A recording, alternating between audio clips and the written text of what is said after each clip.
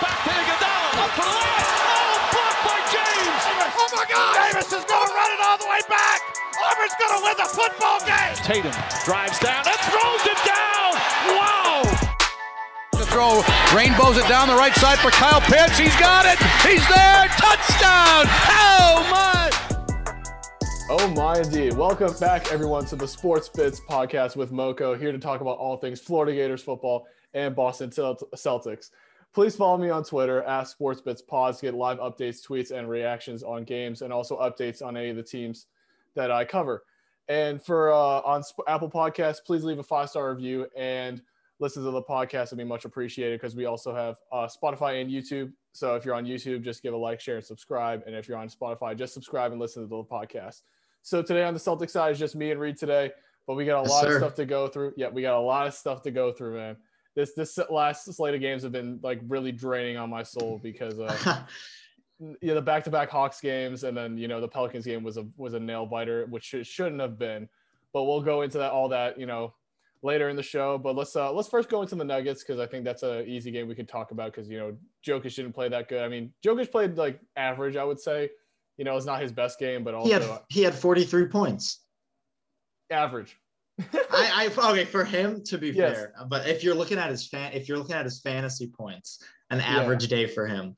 That is an average day. Yeah, because I do have funny enough, I have Joker on my fantasy team, so that's why I'm able to follow him and the Nuggets as well. So yeah, it was just the notes I had on the Nuggets game was outside their top 3 players, which apparently is not Michael Porter Jr., Joker, and Murray. It's funny enough, it was Campazzo, Joker, and Murray who are the top 3 players, and everyone else just like crap the bed. That's right. I picked up MPJ, Campazzo on my which fantasy roster. What'd you say, Reed?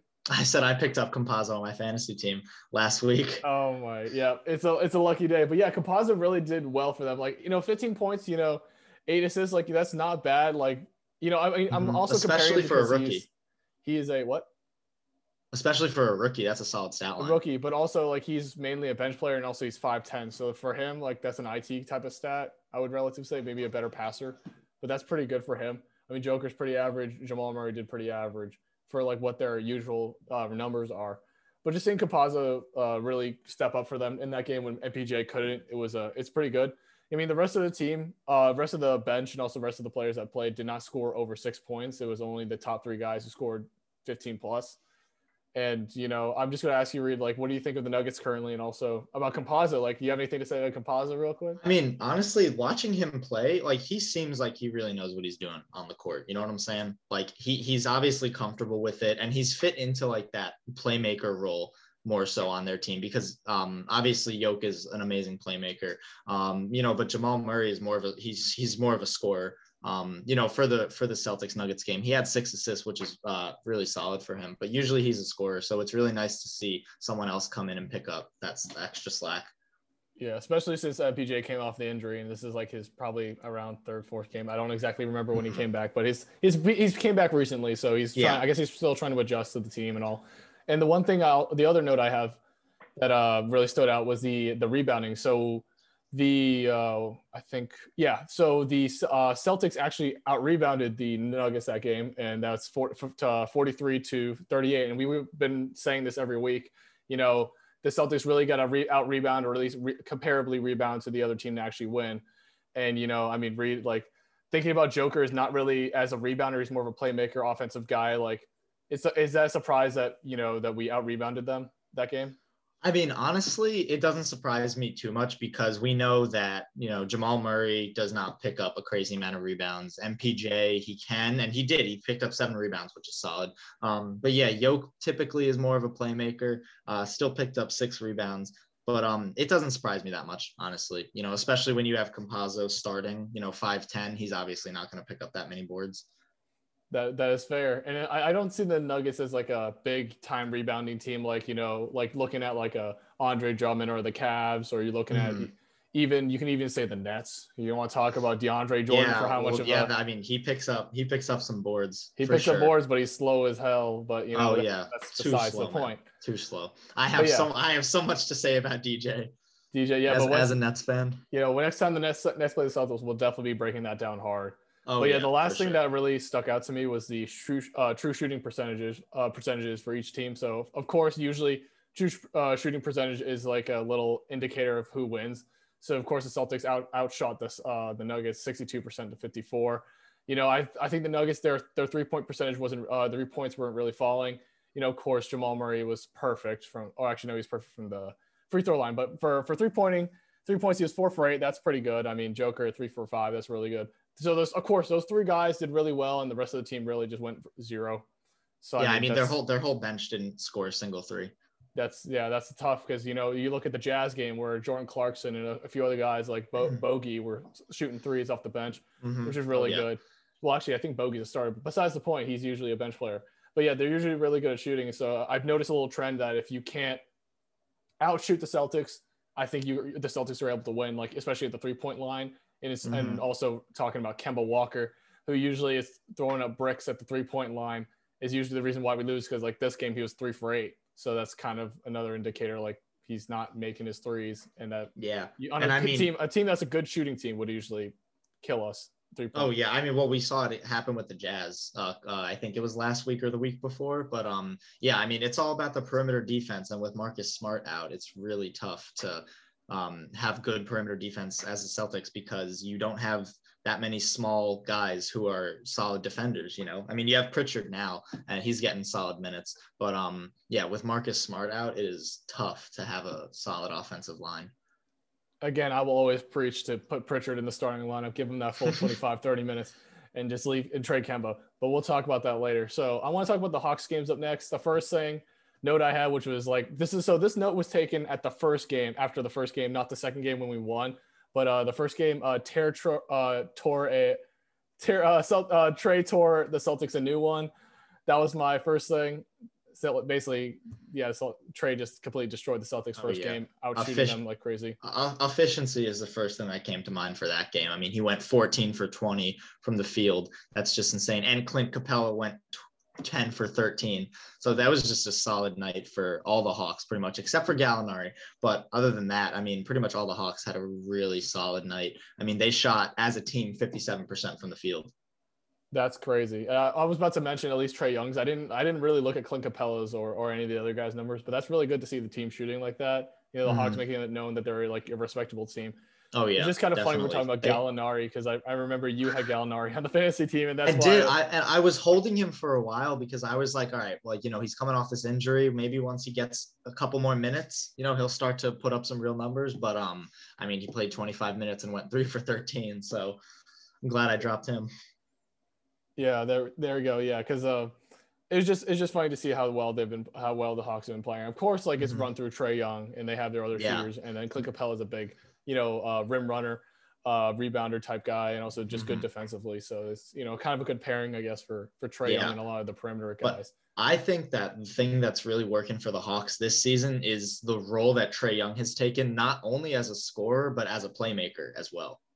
You know, he's dishing out dimes left and right. I'm pretty sure he's like 3rd or 4th in assists right now for the whole league. Really? Yeah, so he's putting up crazy assist numbers. And I think it's been really working out for them because they have good shooters. You know, like Kevin Huerter, obviously he's not as good as he was, but he's still a solid shooter. You know, some of these other guys like Gallinari typically is a better shooter than his performance against the Celtics. But, you know, I mean, it's definitely working out for them, you know, just running the whole offense through Trae Young. It's definitely working. Yeah. And I can also speak on Cam Reddish because I used to watch him at Duke before he came to the Hawks, and he was really good in college. You know, he didn't really really do well his first couple of years, but now he's stepping up and taking a big role in the offense. And the one other note I had, I'm going to finish the Cam Reddish segment, but the other note I had was a Jaylen Brown taking dumb shots. So if you watch the games like attentively and like every game, like you notice a trend that Jaylen Brown likes to take like dumb shots. Like he dribbles like once we get the rebound, we dribble the ball down. Jaylen Brown has the ball and just pulls up for 3, like off a pick and roll, or he just pulls up for 3 in the first 5 seconds of the shot clock going down. I'm like, why are you doing this? My thought is that we should just be pick and rolls, moving the ball around, trying to get a good clean shot. But Jaylen Brown just pulls up, and like he's about 50-50 on those shots, like from what I remember throughout this whole season, because this is like a consistent trend for him. Like he doesn't give time for the offense to flow and try to make a good play. like during that like 24-second time. He just shoots it up, and it just every time I see him brick, it just makes me sad that we're like that was a wasted possession right there that Jalen had to take. I mean, me and James, talk about it all the time when we're both on here about just the ball movement of the Celtics or lack thereof. It really seems a lot of it is, like a your turn, my turn kind of thing between Jaylen Brown and Jason Tatum and Kemba Walker when he's in. So, and I just don't see it working out because there's just not enough playmakers on the Celtics right now, or someone needs to step up and be that playmaker. And I think once that happens, then, the offense gets flowing and you have, a little bit more ball movement and, start knocking down some of those open shots. But a lot of contested looks for the Celtics for sure. Yeah, it's sucks because I really think Brad Stevens is a really good coach. I don't want to knock on him just yet because he's proven he's a really good coach, especially in the postseason, scheming against players. But the regular season, I don't know if his scheme is really working because like I know what his main scheme is, mainly pick and roll through the stars, and like he likes to play through the stars instead of like making like an offense that makes all the players like involved in the offense like a Golden State team. And since I also noted that in every single game, I noted the young guys are really showing up, like Ojale shooting really well. Grant Williams, Rob Williams is really popping off. Time Lord as he's called, Robert Williams. I don't know if you know that nickname, but me and James were talking about it during the week. But yeah, Rob Williams called Time Lord, and I keep hearing that more and more because he's getting off the good pick and rolls, dunking on everybody. He's throwing down some posters. I'm telling you, I mean, James talks about it all the time, so I'll speak for him. Since he's not here right now, but Robin Williams is on a tear. He really is. And he's a solid defensive player. He had 2 blocks against the Hawks.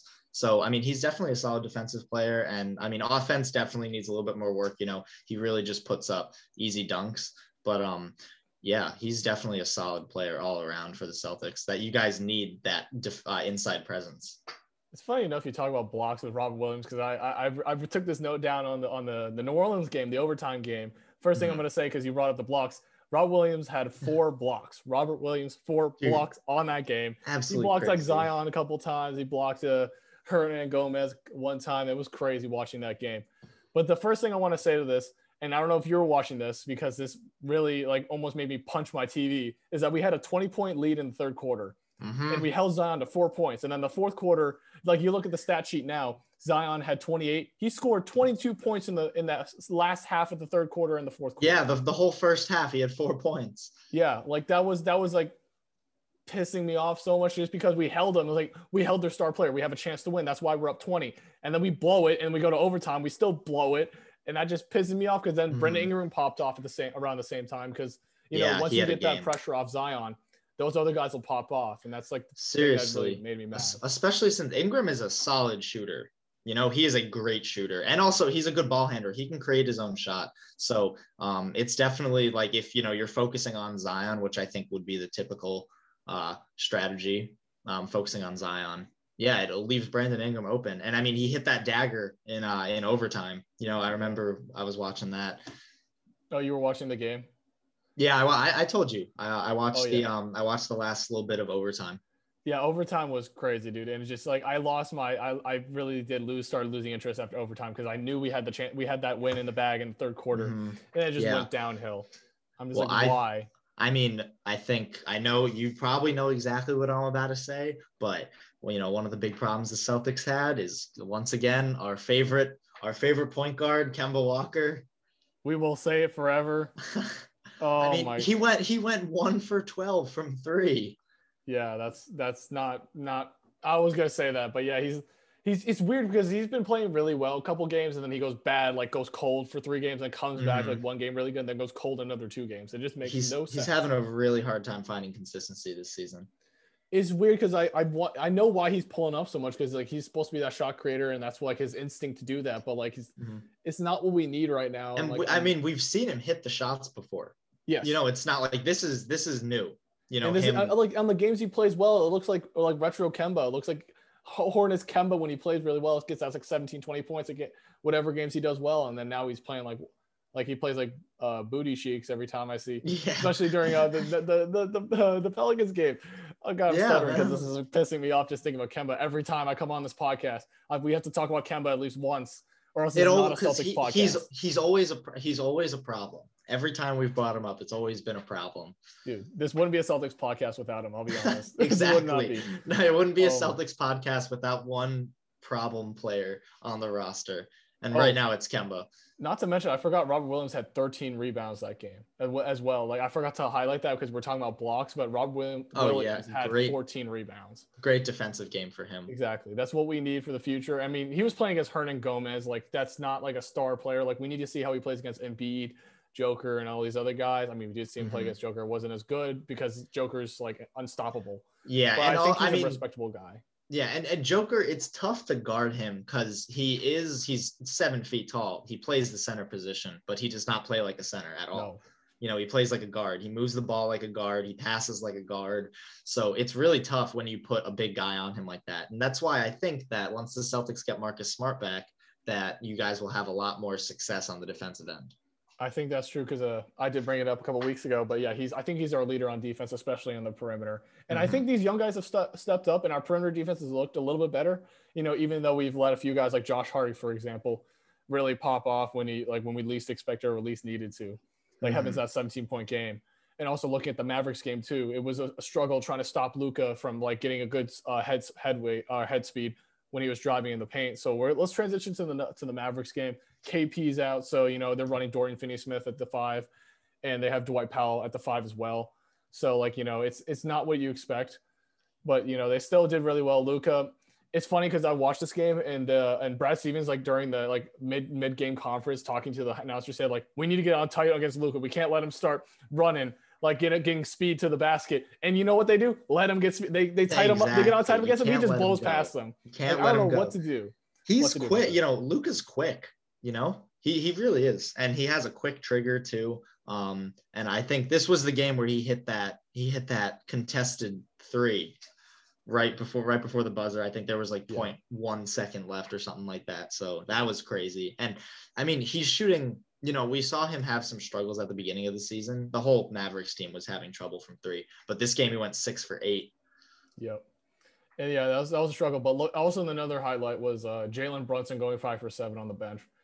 I mean, he's technically not a bench player, but, you know, they want to run Josh Richardson and James Johnson to run defense against Jason Tatum and Brown. So, I mean, Brunson is going to move to the bench. But, yeah, he did really well this game. You know, it looks like still guards are a problem. Tim Hardaway did all right, Josh Richardson. You know, all the guys who really scored well were a lot of guard play. So, you know, the big men didn't really have a big of an impact just because, you know, there's no KP back. And KP, even when he has been playing, is, you know, he's playing like injured KP. So, like, there's not much you can expect from that. He's definitely scared to injure himself again. I can tell, you know, just by looking at him for the games that he was playing.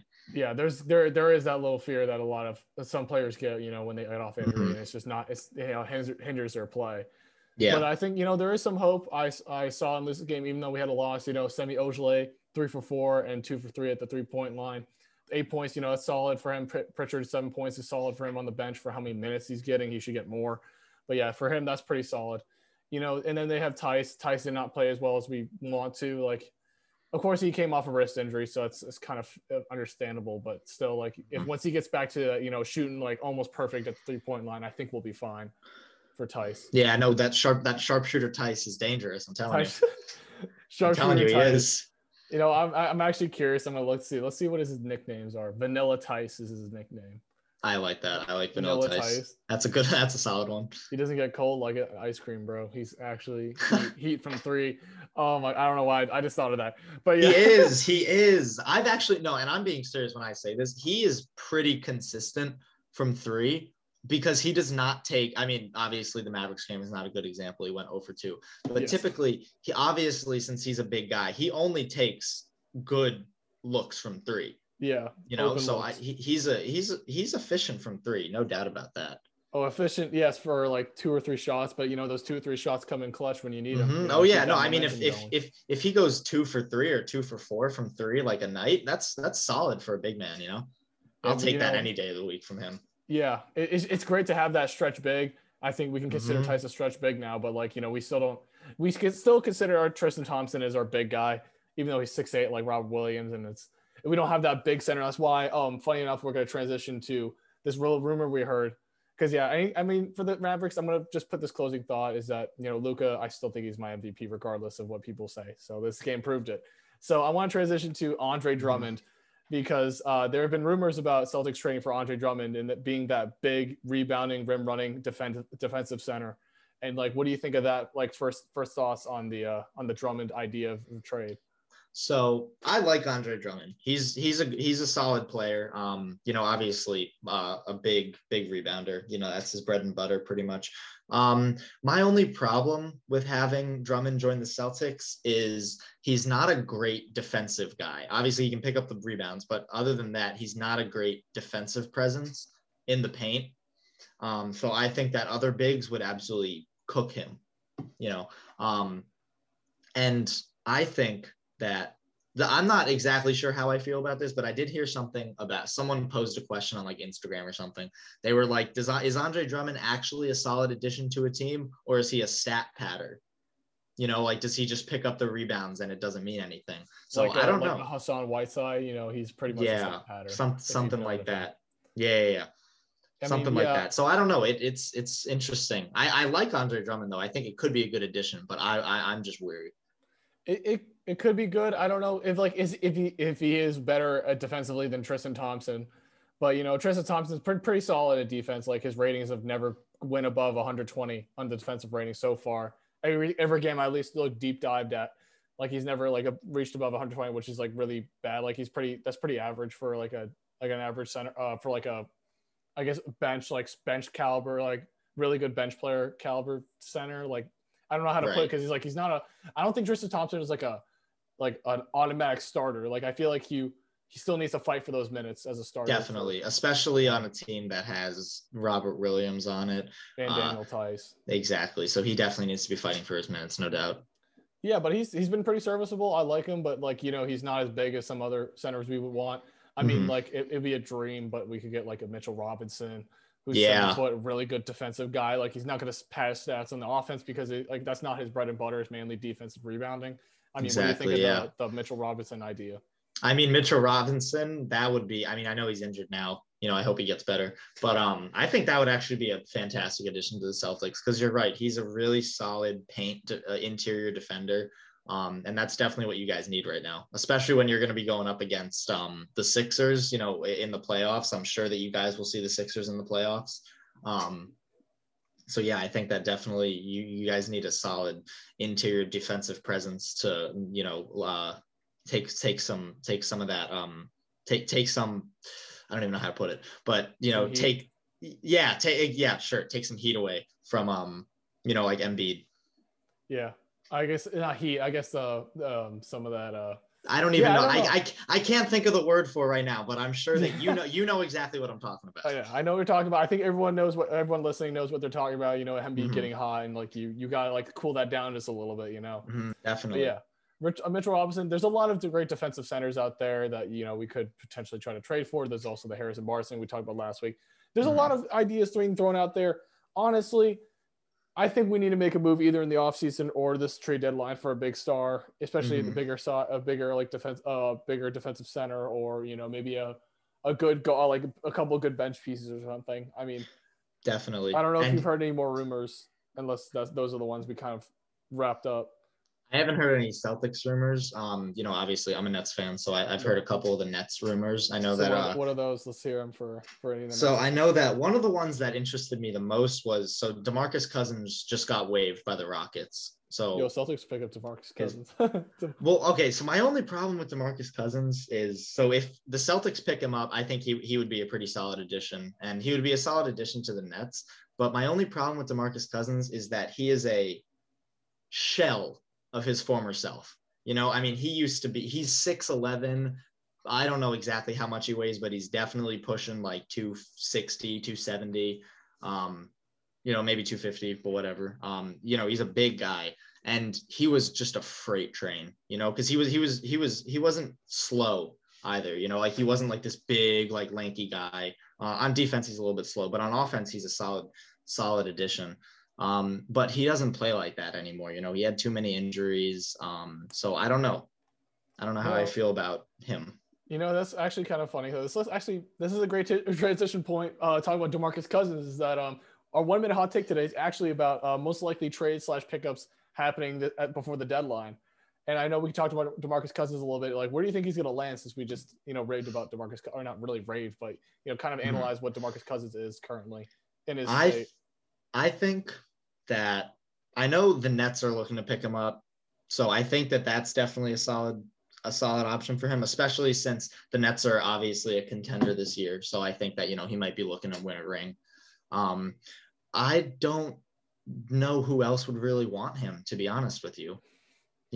Seriously, because I don't want to hate on Boogie, but he's just not the same anymore. That is fair. I think he's trying to go to a contender, and I don't think there's many contenders that need a center. And I wouldn't consider the Celtics a contender just yet. So I don't think he'll want to go to the Celtics if he wanted to. Mm-hmm. You could look at maybe, I don't know. The Bucks are pretty good. They got Brook Lopez, who's been solid. Pacers, they got Miles Turner, who's been really good, leading the leagues in blocks. Raptors, I don't know about the Raptors. They have Siakam. I don't think they Siakam. I don't think they need another big piece. Baines, they got Baines, who's been pretty solid. Yeah. On the Western side, there's not really anybody who I would see they would want him. Yeah, you are right. I don't see any. The Western teams. It seems like pretty much all of the Western teams right now, they have their offensive and defensive system, and they're sticking with it. It seems like all the Suns. The Suns, they have their system. They're running through Booker and Chris Paul. The Lakers, they're stacked, beyond belief. They're not changing their roster. I don't think, at least. The Jazz, they have their system. And I just don't see DeMarcus Cousins fitting into any of them, really. Yeah. It was funny enough. It was like the mellow pickup for the Blazers. We didn't think, at least in my opinion, I didn't think he would be a great addition. Like, he would just not be as good as he used to be, coming from the Rockets he was coming from. But yeah, he's been a really good, solid bench player, and for the Blazers, and keeping that bench afloat, which is relatively good. They also have Trent, so I guess Trent and Melo have been carrying that bench. But yeah, I don't really see any team that needs a big time center like DeMarcus, relatively big time center like DeMarcus. He's still a big name, but I honestly, looking at it right now, I could potentially see the Wizards picking him up, only because Robin Lopez. No disrespect to my boy Robin Lopez, but he is just not it. No, I agree. He's a big dude, and he's had a couple big games this season. Looking at his fan, I can see the Wizards picking him up because I don't see Robin Lopez doing what they need from a big man. Yeah, you just froze, but I know what you're kind of saying about the Wizards. Yeah, you froze a little bit earlier as well, but I was basically just saying that. Yeah, I was basically just saying that DeMarcus Cousins would replace Robin Lopez, and I think that would be a solid addition for them. Yeah. Considering Thomas Bryant is injured right now, so maybe they do need that big-time center, and then when he gets back, he can take a bench role. Yeah. I guess DeMarcus Cousins is not worried about being a starter anymore. He's just trying to, get where he can, maybe win a ring. I'm pretty pissed when he was on the Rockets because they wanted him to take a bench role. I think, yeah, he was, but I think now he's humbled up a little bit just because he understands. I think he understands his role now in the NBA. I hope so, because if he has no business being a starter. That Achilles injury back then really killed his game a lot more. Seriously, than it should have. It really did. It absolutely changed him as a player. And a lot of players, funny enough, don't come back from Achilles. I think didn't KD have an Achilles injury? Yeah, he tore his Achilles. And he came back a while ago, or he came back from a pretty long hiatus. And he's still feeling the effects of it. He's been out for 5 games in a row now, I think, which was coming off of one game. He came off of missing 5 or 6 games or something, then played one game, and then now he's out again. So he's having trouble staying healthy, which annoys the hell out of me as a Nets fan, and because he's on my fantasy roster. Yeah, I was the only reason because I knew KD had the Achilles, and that really hurt his play time, and also it relates to DeMarcus Cousins just because a lot of Achilles injuries really do end careers sometimes for players that aren't as big as KD or DeMarcus. DeMarcus, if he was a lesser known bench player, he probably would have ended his career after that Achilles. He probably wouldn't have gotten another signing. But that big name DeMarcus Cousins really gives him that reputation as like, oh, I could be a big because I mean center he when I was want he to. was an all-star. He was an all-star when he was, you know, like in his prime. So he's just not, that injury really just messed him up. Yeah, I've heard it multiple times about the Achilles, but yeah. I mean, I don't know if there's let's go back to the 1 minute hot take. We kind of went on about the Achilles injuries and DeMarcus Cousins. A little bit. Do you think there's any other trades that you could see from any of the teams that you could think about? Because I've heard of a Russell Westbrook trade to the Blazers. It's funny, another rumor I heard. I don't know if they're going to trade McCollum or something, but what do you think of that rumor about the Westbrook? Like a quick minute take on the Westbrook potential trade. I think that for the Wizards, that would be solid. Having CJ McCollum, bringing Westbrook to the Blazers wouldn't. I don't think that would work out. Because Dame's already there. He's a point guard. He's a good shooter, a decent playmaker, who's honestly just going to take shots, probably miss a lot of them. Yeah. Can I pause you real quick? I think I cut out for that entire thing. Yeah, you did freeze. You want to quickly reiterate what you said? Yeah, I'll for real quick. CJ McCollum going to the Wizards, I like, because, you know, he's a shot creator and they need more scoring power, the Wizards. Even though I know they have Bradley Beal, but still, he's carrying that team. That man's back hurts. Get him some help. However, I don't see Westbrook going to the Blazers as really a great idea, just because they already have Dame. And I think that Westbrook is going to take away shots from their other scorers. Like, you know, he's going to take shots away from McCollum would be going there. But he's going to take shots away from Dame, and he's going to take shots away from Melo. And I just don't really see it working out that well, just because he's not a great scorer anymore. He still is putting up decent numbers. Obviously, Westbrook? He's not. Yeah, Westbrook. He just carried the team to win. I mean, well, okay, yeah, well, that's okay. However, we got to talk about the rest of his season performance, which is not great. So I just don't really see him fitting in Portland. Yeah, I mean, that is fair. You did bring up those good points, and I pseudo agree with them. I mean, it could be like a win now move for the Blazers, and they could just say like just Westbrook carry, and we got Dame and Yusuf Nurkic backing you up, so maybe it could work. You kind of convinced me now that maybe it's not going to work as well. And I mean, I don't know if McCollum is the answer for the number 2. That's like my thing. I don't know if McCollum is the answer for the number 2 on the Blazers. On that team. On the Blazers, yeah, I think they need a better number 2 to back up Dame, and also have someone above Nurkic as well. Okay. So I just got an alert on my phone from ESPN about the Cleveland-Houston game. I just want to bring this up because this is insane. So I love Jared Allen. Jared Allen is one of my favorite players in the whole league. Got, the fro. Broke my heart when we traded him. But this man against the Rockets put up 26 points and 18 rebounds. Making you guys kind of regret the trade. You're telling me, bro. You are telling me. I mean, yeah, it's fair. And also, funny, a quick update for the Celtics game that is currently being played when we're recording this. The Celtics are down 97 to 119. Oh my God! There's only 3 minutes left, so there's no way they're coming back. So all I'm saying. I'm not going to put hope that we're coming back on this game. Let's actually look at the stats. You know, how about we do a quick breakdown of this game real quick while we're let's look at it right now. Okay, first thing I've noticed: Jason Tatum 4 for 20, 1 for 8 at the 3-point line. Jeez, not good. He 13 points. That's terrible. Jeff Teague is back, and he's shooting 4 for 9, 6 for 6 at the free throw line. He's got 14 points. That's pretty good for Jeff Teague, and I like him. I like him actually in the starting lineup. Same with Pritchard. I mean, it looks like Kemba isn't starting, which is I don't know if that's like a thing that's saying like if Kemba, even though he starts, he sucks, but like we win. I don't know if that's like our lucky charm thing. But yeah, I mean, like looking at this game, like there's not really anything that stands out other than we are not doing as well. Like Tyson 0, Tristan Thompson only has 13, like 13 points, 13 rebounds, which is good for Thompson, but especially when we're losing, like this does not look great. Hey, Trae Young is at 30 points. Tony Snell has 12 points, 4 rebounds, 4 assists. Tony Snell, have you ever heard that man's name? Jeez, Tony Snell. Oh, that's not That's not. I remember a Snell from 2K14. That's not the same guy, is it? No, I think that is. Tony Snell's been It around. is really. Oh my Tony god. Snell Okay, has been yeah. around. He is 29. He's been around. Oh yeah. Okay, so it's probably the same guy. That's crazy. Yeah. Actually, wow. 4 for 6 from 3. Let's get it. Oh my god! Just when we're talking about Gallinari, he got 38 points, 13 for 16, 10 for 12. 12 from 3. What is that?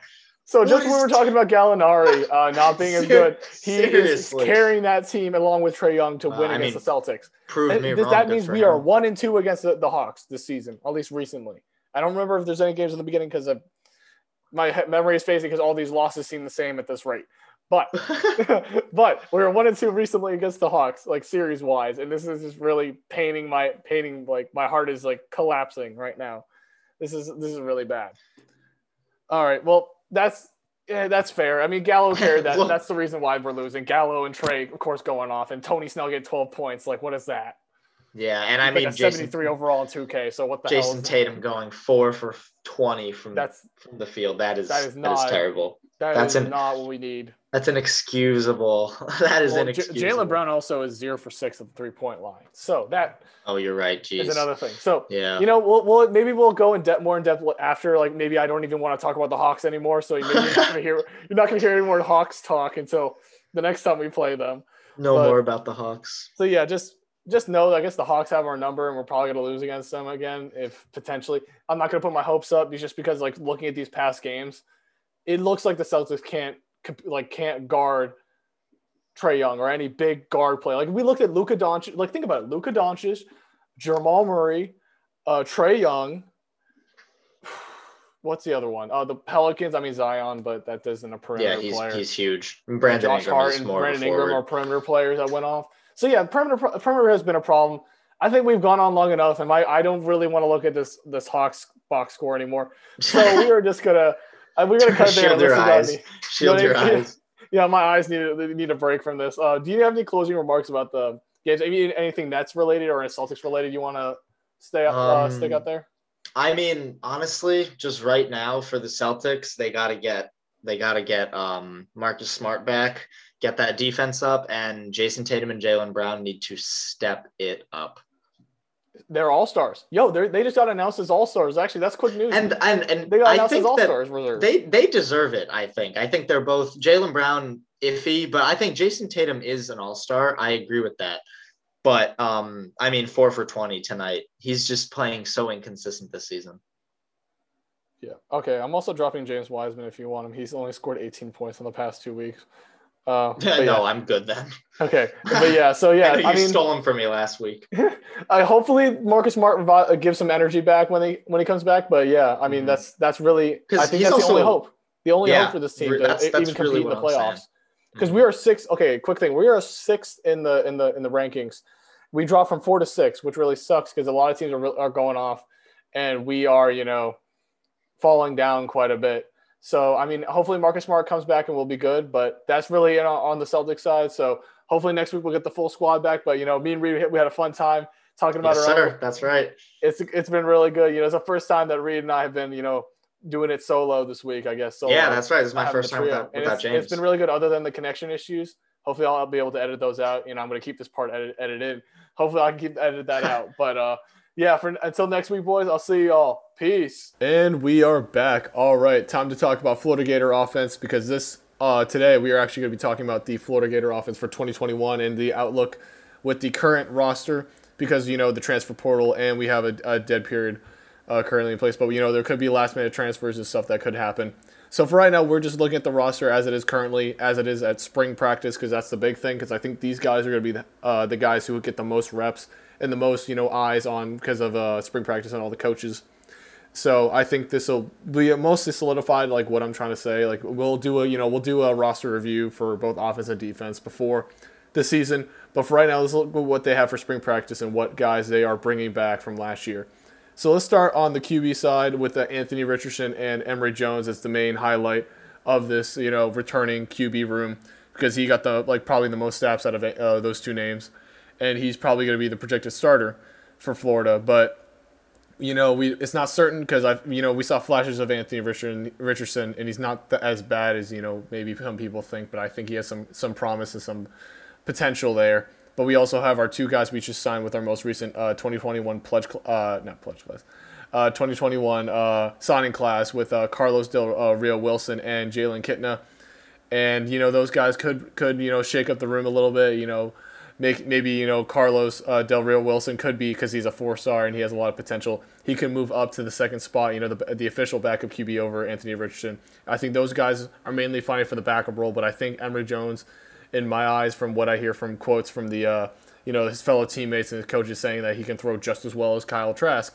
We haven't seen that for sure because practices aren't open, but hopefully he is, and if he is, that means he can be a great dual threat quarterback, because that's what we really, that's also going to bring back a more balanced attack for Florida's offense, considering we went pass heavy, we went full spread offense, not much running game going on last year. So, this will be a big refresher for Florida, having that good, decent run game and also having a good arm with the QB. Speaking of run game, we can also go into the running back room with, our recent 5-star transfer, DeMarcus Bowman. And quick thing I'm going to throw out there beforehand, 24/7 just released their top transfer rankings from 2021. And DeMarcus Bowman is actually number 2, and Eric Gilbert, which I'll talk about later, is number 1. So think about it. The University of Florida has, or the Florida Gators have, the top 2 transfers of this 2021, class. So they'll, that's going to be a big impact, 2 impact players that they just brought in, along with the returning guys like Dameon Pierce, Malik Davis, Naquan Wright, and Lorenzo Lingard. He's probably lower on the depth chart, but I think he hasn't seen many snaps because of his injury last year. So we'll see how he does in practice, and maybe he'll move up the ranks. But all these guys from what we saw last year were pretty solid guys. Dameon Pierce is just that hard-hitting running back, along with DeMarcus Bowman, power runners up the middle. We got Malik Davis, who's more of a pass-catching type. Some people are saying, that you can move Malik Davis out to the slot and, make him a wide receiver, like running back combo. It could work, with how much, Malik Davis was able to adapt and be able to play a more pass, heavy role in the offense. And also the same with Naquan Wright. You can have, since we have a big, deep running back room, you can have those roles kind of set up because, we don't have a weak running back room. So, there's a lot of options. And also, I believe Malik Davis and Dameon Pierce are going to be the main veterans that are going to be mentoring these younger guys, including DeMarcus Bowman, who has not, been in Dan Mullen's system. So, hopefully he can get him up to speed and be able to put him out and be efficient on the field. There's been a lot of hype around him from high school, so hopefully he'll be able to bring that into the Florida Gators room. So the big question mark that we have from last year is the tight end room, because Kyle Pitts left, and now we have a bunch of these young, relative young guys or relative inexperienced young guys. But except for we have Kamari Gamble, who's actually technically a junior. Now I think he'll be the main guy, veteran mentorship, and also I think he'll be probably getting the starting role along with Eric Gilbert. We also had flashes of Keon Zipper last year as a freshman, and now he's becoming a sophomore. So hopefully he will be able to. I'm hoping that these years are right when I'm saying them, because I'm reading them off the depth chart. So Keon Zipper, there's some people projecting Keon Zipper along with Eric Gilbert to be the 2 tight ends, the main guys starting in the lineup. You could have Gamble, you have 3 tight ends, you could switch out. Honestly, if Eric Gilbert can be more of a pass catching type, maybe we'll put him out in the slot or something like that instead of having him as a blocking type role, which I think Gamble can fit that better. Eric Gilbert is the bigger guy, but I don't think he's built. He could probably do a mix of passing and blocking. He's an all-around great recruit and a great tight end. So we'll see. And also we have our new guys that came up in the 2021 class, Gage Wilcox and Nick Elksness.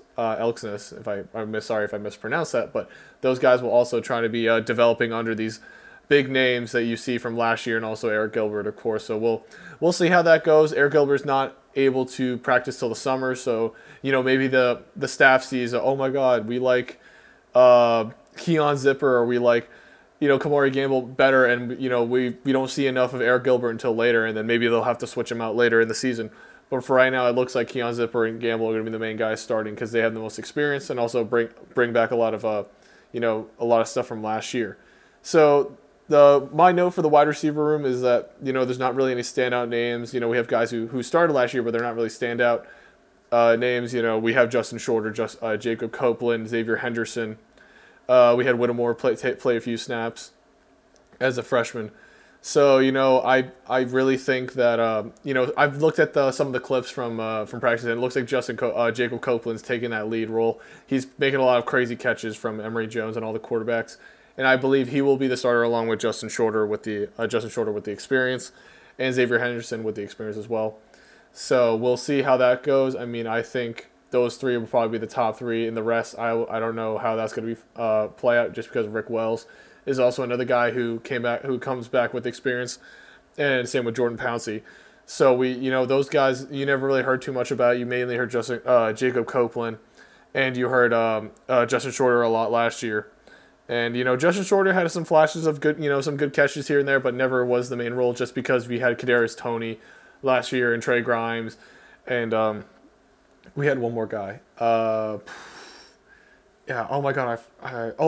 Nope, that's not it. I'm thinking of Grimes. Grimes was he was there 2 years ago. He wasn't there last year. But yeah, I think there's a lot of potential, hopefully, and especially if some of the guys with experience can hopefully mentor some of these guys. I'm talking about mentorship a lot, and I think that's important to build these young guys up and be able to take over the roles once they leave, and also show that the older guys have experience and show that they're NFL ready. So, that's kind of the thing. Like, they're not just playing to go to the NFL. Maybe they show some more mental and more, intangible type deals for the NFL. So, there's also the last part is the offensive line. We have Stu Reach, Gene Delance returning. Also, Richard Garage is back, and Ethan White is back. So, I think those four guys are going to be the main guys that are going to be starting for Florida. And then I think Josh Braun is probably going to be the guy who is also going to start as a freshman, so we'll see about that. But yeah, I think Ethan White. Some people are even saying that Ethan White's going to be a center this year instead of a guard, and it could be possible. I don't know what some of these offensive linemen. Some of the analysts that I've been following on Twitter and stuff have been saying that the offensive line has not been progressing as well as the defensive line. That's the thing they're comparing it to. Because they got what is his name? Daquan White. I forgot his. Yeah, it's one of the guys. I'll talk about him next week because that's like the big name that's been going around. I mean, let me check Twitter right now, so I'm not gonna blank on his name because he's been a big impact on the defense, and I actually did comment about him right now. Desmond Watson. That's what his name. Desmond Watson. Big guy on the defensive line. I think he'll be definitely a guy to look out for on the defense, which I'll talk about next year. But mainly the offensive line. Not many. We have a couple starters from last year. Hopefully that they'll be able to develop, and we won't have a. I think our offensive line last year was okay. It wasn't like Alabama level 5-star. Everyone can lock down the line, but I think with some time in the spring, especially with that, it'll be able to help them progress better, and it'll be able to get them ready for fall compared to last year where we really didn't have too much practice to go off, and you're just going straight into the season, kind of like raw compared to what you usually have to prepare. So I think the offensive line they'll be better, hopefully, but we'll see. I mean, I don't really have much to say about the offensive line. I just need to see those veteran guys really taking the lead role and be able to show some of these younger guys how to play, and also be able to be that lead guy on the line and be able to defend whoever's going to be at quarterback. Especially since we're probably running more balanced offense, we need to have these guys ready for the run game as well. Protecting Emory when he needs to scramble or if he needs to pass. And then we have our big guys up the middle like DeMarcus Bowman and Dameon Pierce. They need to be able to create holes for them in the line. So, there's not many things to really look at. I'm just hoping that they can get their schemes right for next year, because it's going to be a very different scheme compared to the spread offense last year. They're going to more balanced. Maybe even incorporating a lot more. Of course, they're incorporating a lot more QB runs, but also more of just an actual physical run game compared to last year with more of just halfback wheels, or just bring the halfback out or line them up on the edge. Malik Davis was actually a lot in the wideout spot on the left many times. So you don't exactly know where these guys were last year, but this year there's going to be a lot of them under center and them just pounding the rock hopefully until. We can tire out that defense. We can get some openings in play action. Maybe that's probably the offense they're going to run, is a lot more RPO play action type plays with this diverse set of running backs and QB in the QBs, of course, with Emory Jones. But Yeah, there's going to be a very different offense. We're not going to be used to seeing this compared to the last few years with Kyle Trask, couple of years with Kyle Trask, and especially with the Felipe Franks, didn't really run the ball as much. So this is going to be a fresh air for Florida football, seeing guys who can run a lot more, and hopefully with the running back room, hopefully what we're thinking these running backs can do, they'll be able to run the ball as efficiently as a lot of these other teams can, and that will hopefully build up our team with the running game, and then we can work on the pass, work off that with the play actions and all that. There's always that basic mindset. If you can get the run game going, you can get the play action going, then get the passing game rolling, because they're going to be focusing more on the running game. That basic philosophy, maybe they're going to try to push that this year instead of just going all pass heavy. And it's an obvious one-dimensional team, but we don't have a Kyle Trask to perform it efficiently as we did last year. So, yeah, I mean, there's not much to say about it. That's all. Honestly, my quick breakdown of it. Honestly, when we hear more reports from spring practice, we'll see, what they're thinking of doing next year and, what guys are going to be the main starters, and then you can work with that and try to guess what kind of schemes they're going to be working based on their actual starters they're going to announce.